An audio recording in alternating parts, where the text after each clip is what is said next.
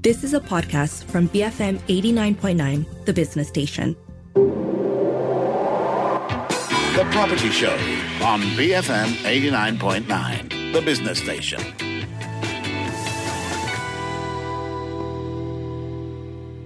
Good morning. You're listening to The Property Show on the Morning Run, and I'm Philip C.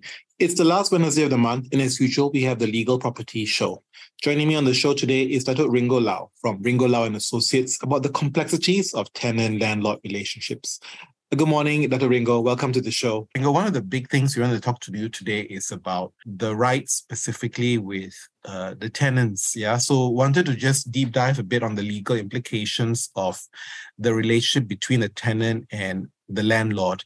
I wanted to get your understanding, right? Like, what do you think are the most misunderstood rights of the tenant?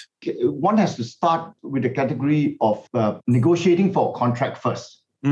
I think we got to start with negotiating a contract and then performance of the contract and then termination of contract. Now, if we look at the negotiation for the start of a contract, I think it's very crucial that there must, first of all, be an inspection of the place.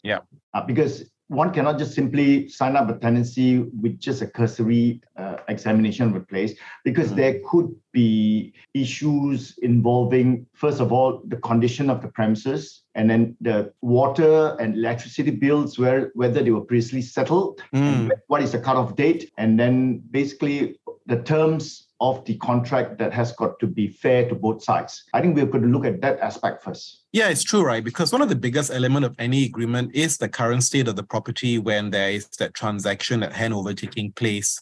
And many times, right, they always say it's about accepting the property as it currently is, accepting the property in its current situation and conditions. And look, are there specific nuances and differences that sometimes cause a lot of tension and differences about the property as it currently is?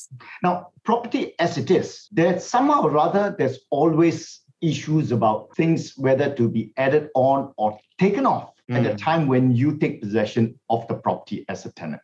I've come across instances where they say it's okay, it's unfurnished, but we have a little bit of lightings and fans. So these are issues that can also bring about some dispute as to, hey, when I first came, I thought, you're providing all the basic lightings to all the rooms. And why is it that there's only 2 fans instead of 4 fans when there are 3 rooms and a hall? So these are little things also that can create a little bit of unhappiness or a little bit of dispute right from the start. So it's best that one lists out exactly, even the condition as it is, list out what items are provided, perhaps have a video, photographs taken of that place. That will prevent any dispute as to the condition of the property as it is when one is to take up actual possession.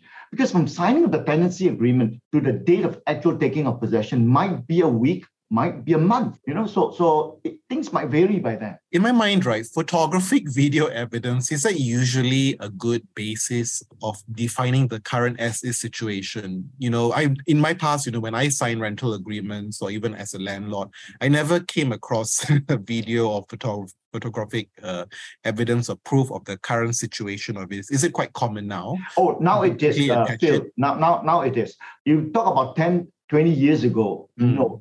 Normally, people don't take video or photographs of it. They just list out the items as an annexure or attachment at the back of the tenancy agreement. But now there have been quite many instances where they actually do a video shoot of the whole place around and photographs as well. It's quite common now. It's quite common. And so then does it get validated by a third party? How does it usually work? I think it's not difficult if you involve an agent and you take the video together showing that there's also the face of the agent who would not mind to be captured in the video. So that in the event there's any dispute about who had taken it, when was it taken, who was there, then at least you've got the independent person, the property agent. Interesting. So just a 101, right? What's the difference between a rental and a tenancy? Is the difference really just tenure, like that one is longer, like 3 years? Is that the key difference between a rental and a tenancy? Actually, it's used interchangeably. There's no real definition difference. You could have a rental of a premises of 3 years or more than 3 years. You could also likewise have a tenancy of a premise for less than 3 years or even after 3 years. Now, the reason why the 3 years come about is simply because if you have a tenancy of 3 years and above, it is best to have it registered so that you get protection against third party who may be eventually purchasing it from the landlord of yours and who will be so-called given notice of your tenancy so that they cannot just ignore your tenancy. And when you talk about registration, what do you mean? Register with who specifically? You got to register with the land office. There is a procedure to register the tenancy so that anybody who negotiates with the landlord after your tenancy agreement has been entered into, and then who wants to buy over, then they are put on notice that the so-called intended seller, the current landlord, has actually leased out or rented it out or tenanted it out for a duration of maybe 3 years or 4 years or with an option to renew. So it's all detailed there. So that that's a very interesting standing point. buyer would have notice of the same and can't disavow or deny any notice of the tenancy. That's a very interesting point, because I was going to ask you the broader question about sometimes, right, when a property changes hand, when a landlord changes or shifts, there are many instances where the landlord doesn't know that the property has been tenanted, and they would be able to identify that through the land office, right? Yes. Have you seen many circumstances where when the property changes hand, there's a situation where the landlord then is not aware that it's been tenanted already, and how does that work out? Let me share with you some experience. Now, what I've told you, Phil, for your listeners, is only when there is an issued document of title to the property. Now, there are some properties that strata title have not even been issued. Now, then you will have difficulty to ascertain whether there's a tenancy or not, unless you've done a site visit. Now, I've had my experience of a commercial property in one of the commercial center in town, where the new landlord was on the understanding that the tenancy has expired or soon to be expired. That's why he bought over from the current landlord. After buying over the property, then he realized that the tenant has actually surreptitiously got a renewal by way of contract document just between after the signing of the purchase of the property. Okay. And then the landlord ended up in a legal battle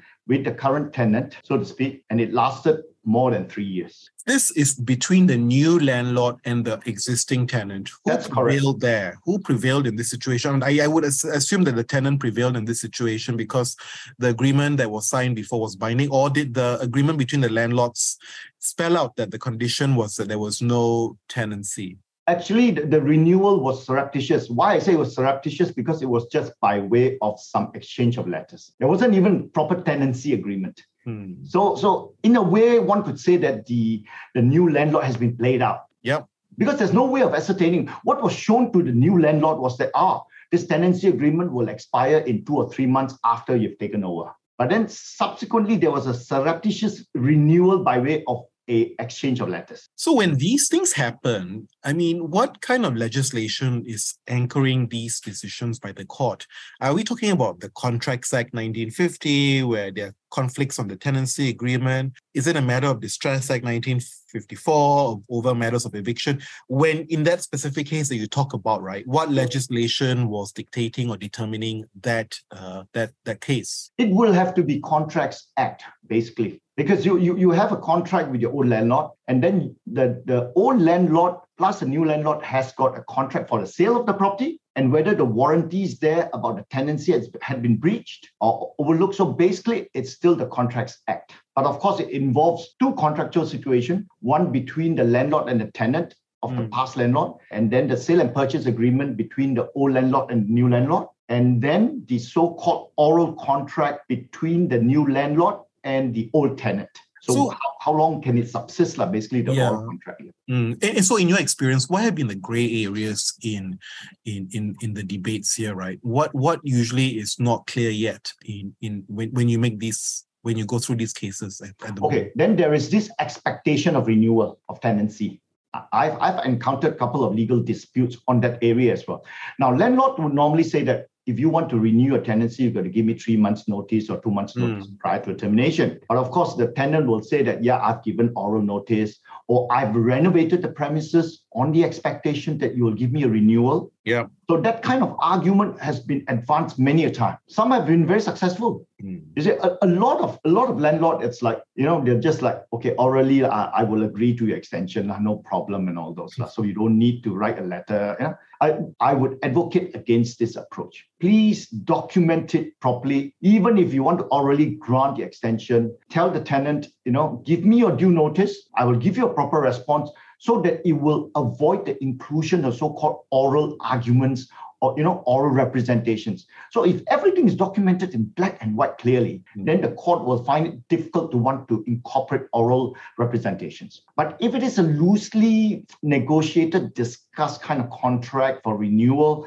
then there could be issues of oral representation. Because a tenant can easily come up with a bill to say that on expectation of your renewal for another 3 years, I actually incur this kind of expenses to stock up, to build up or put up some renovation. They could easily come up with evidence of that nature to support their oral contention that there was this expectation of renewal. I would be surprised if the oral contention held weight in the court. It can, because the court will have to consider all evidence, documentary and oral. Now, if your documentary evidence are all very solid, and then from the experiences or exchange of communication between the landlord and the tenant, if it's always documented, then there is very little likelihood of any oral representation. But like I said, if it is loosely documented, then arguably oral representation can seep in. Then it depends on the credibility of the witnesses as well. All right, we're going to take a short break for messages and come back for some more discussions on The Property Show. Keep it here, BFM 89.9.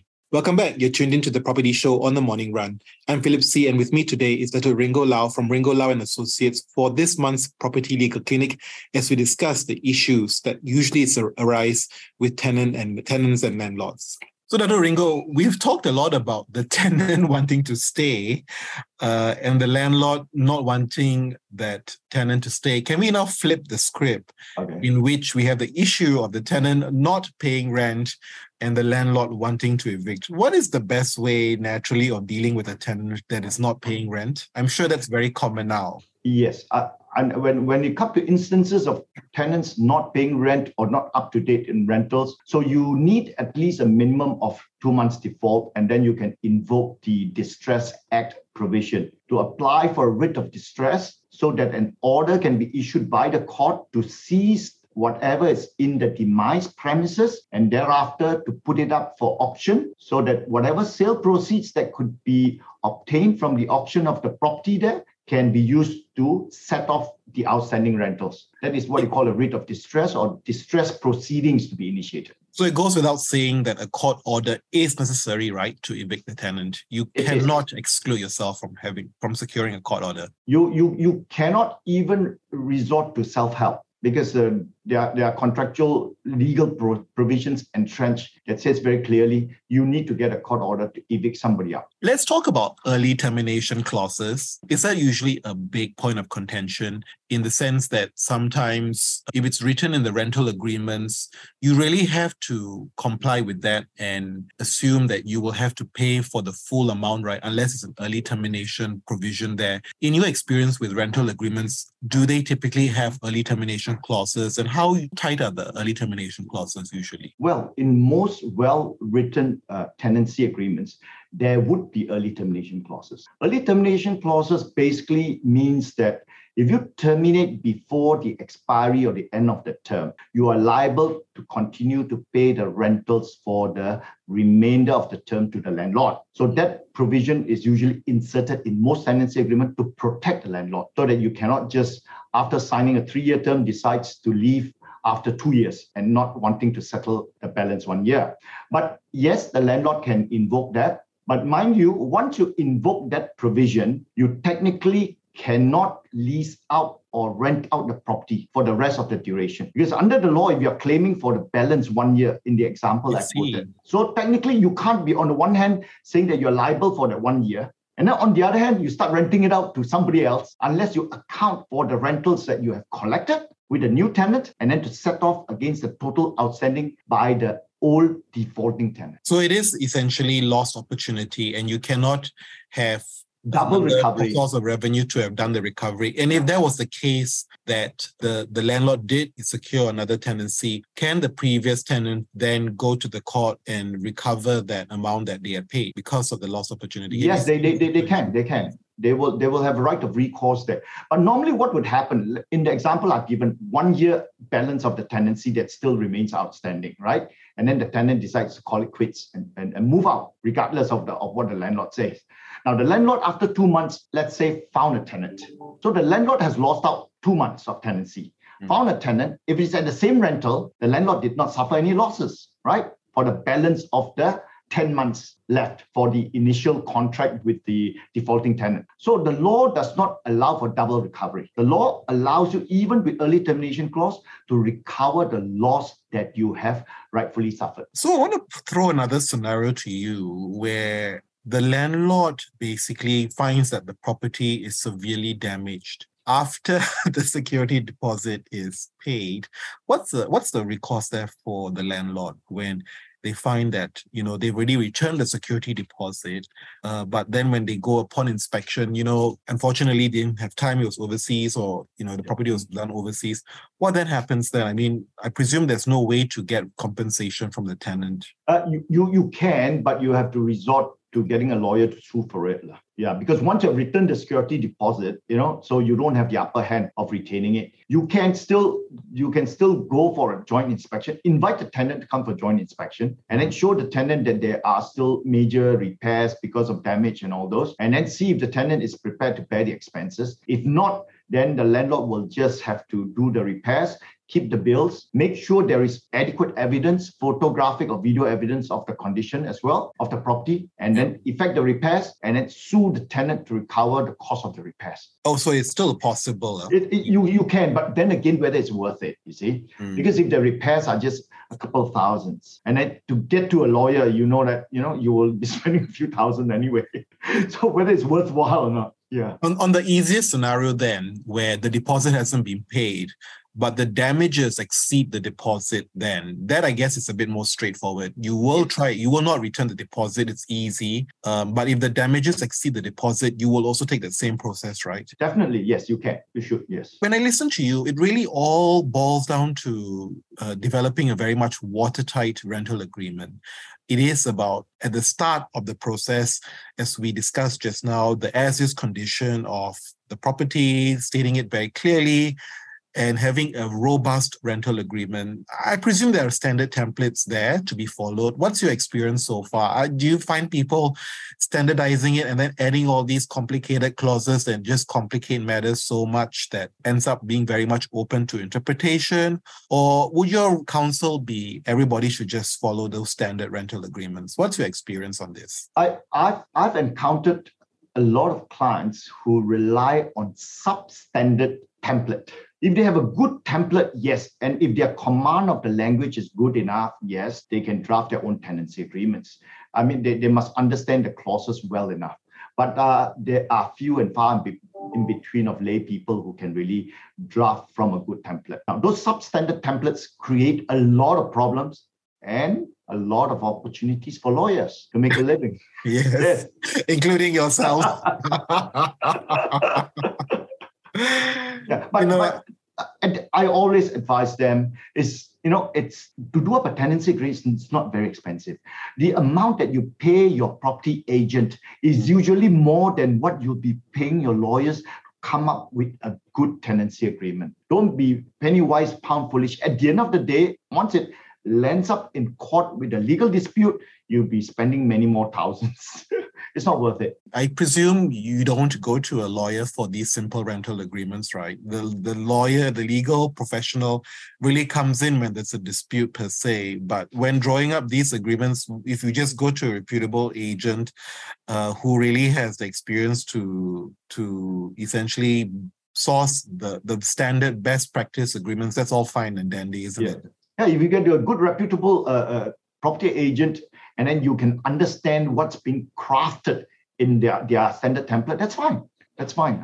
But please make an effort to read through the clauses and understand it, because a lot don't bother. They just leave it to the agent, and then the agent are not very good in explaining, so there could be issues later on. I got to say, in my experience, usually people just look at the appendix. They don't look at the body of the agreement. We tend to look at the numbers, the tables in the appendix as a guiding principle. Yes. That's a big fallacy, isn't it? There are key clauses in the main agreement that we should be looking out for. Which ones in particularly are ones that stand out to you that really are important? I think one would look at the obligations of the landlord and the tenant. What is spelled out there? Because I've got tenancy agreements that I've seen that obligations of the landlord is very minimal, whereas obligation of tenant can run into 30, 40 paragraphs. So you've got to be very careful about how you want it to be crafted. Just be mindful of those two sets of obligations, I think would help you to go along with the tenancy agreement and the tenancy in peace. As we see a new administration coming in for this government, perhaps the rights of tenants will be very much a key focus area, right, in addressing cost of living issues, because people will be under a lot of strain and pressure going forward. What do you think are some of the best ways the government can do to create a lot of clarity so that people, are not out of pocket, both on the tenant side and landlord side? I think they can come up with standard template for the tenancy agreement, like what they've done for the sale and purchase agreements under the Housing Developers Control and Licensing Act. Yep. They could do something like this for tenancy agreement. You could do one for residential, you could landed property, you could do one for the condominium, you could do one for commercial properties. Now, if they can come up with a standard template, that would be very helpful. Then a lot of lawyers will be very unhappy with this suggestion of mine. Including you, but not you for sure, isn't it? You would be more than happy because you are all of the intention to reduce the disputes. Yes, of course.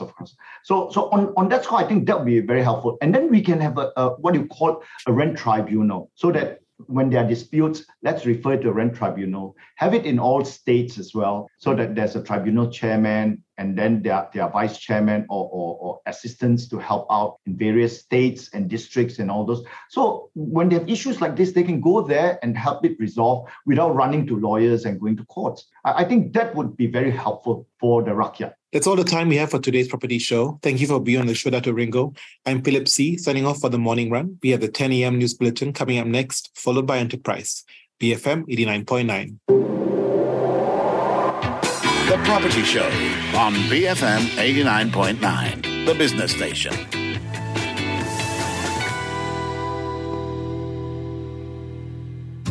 You have been listening to a podcast from BFM 89.9, the business station.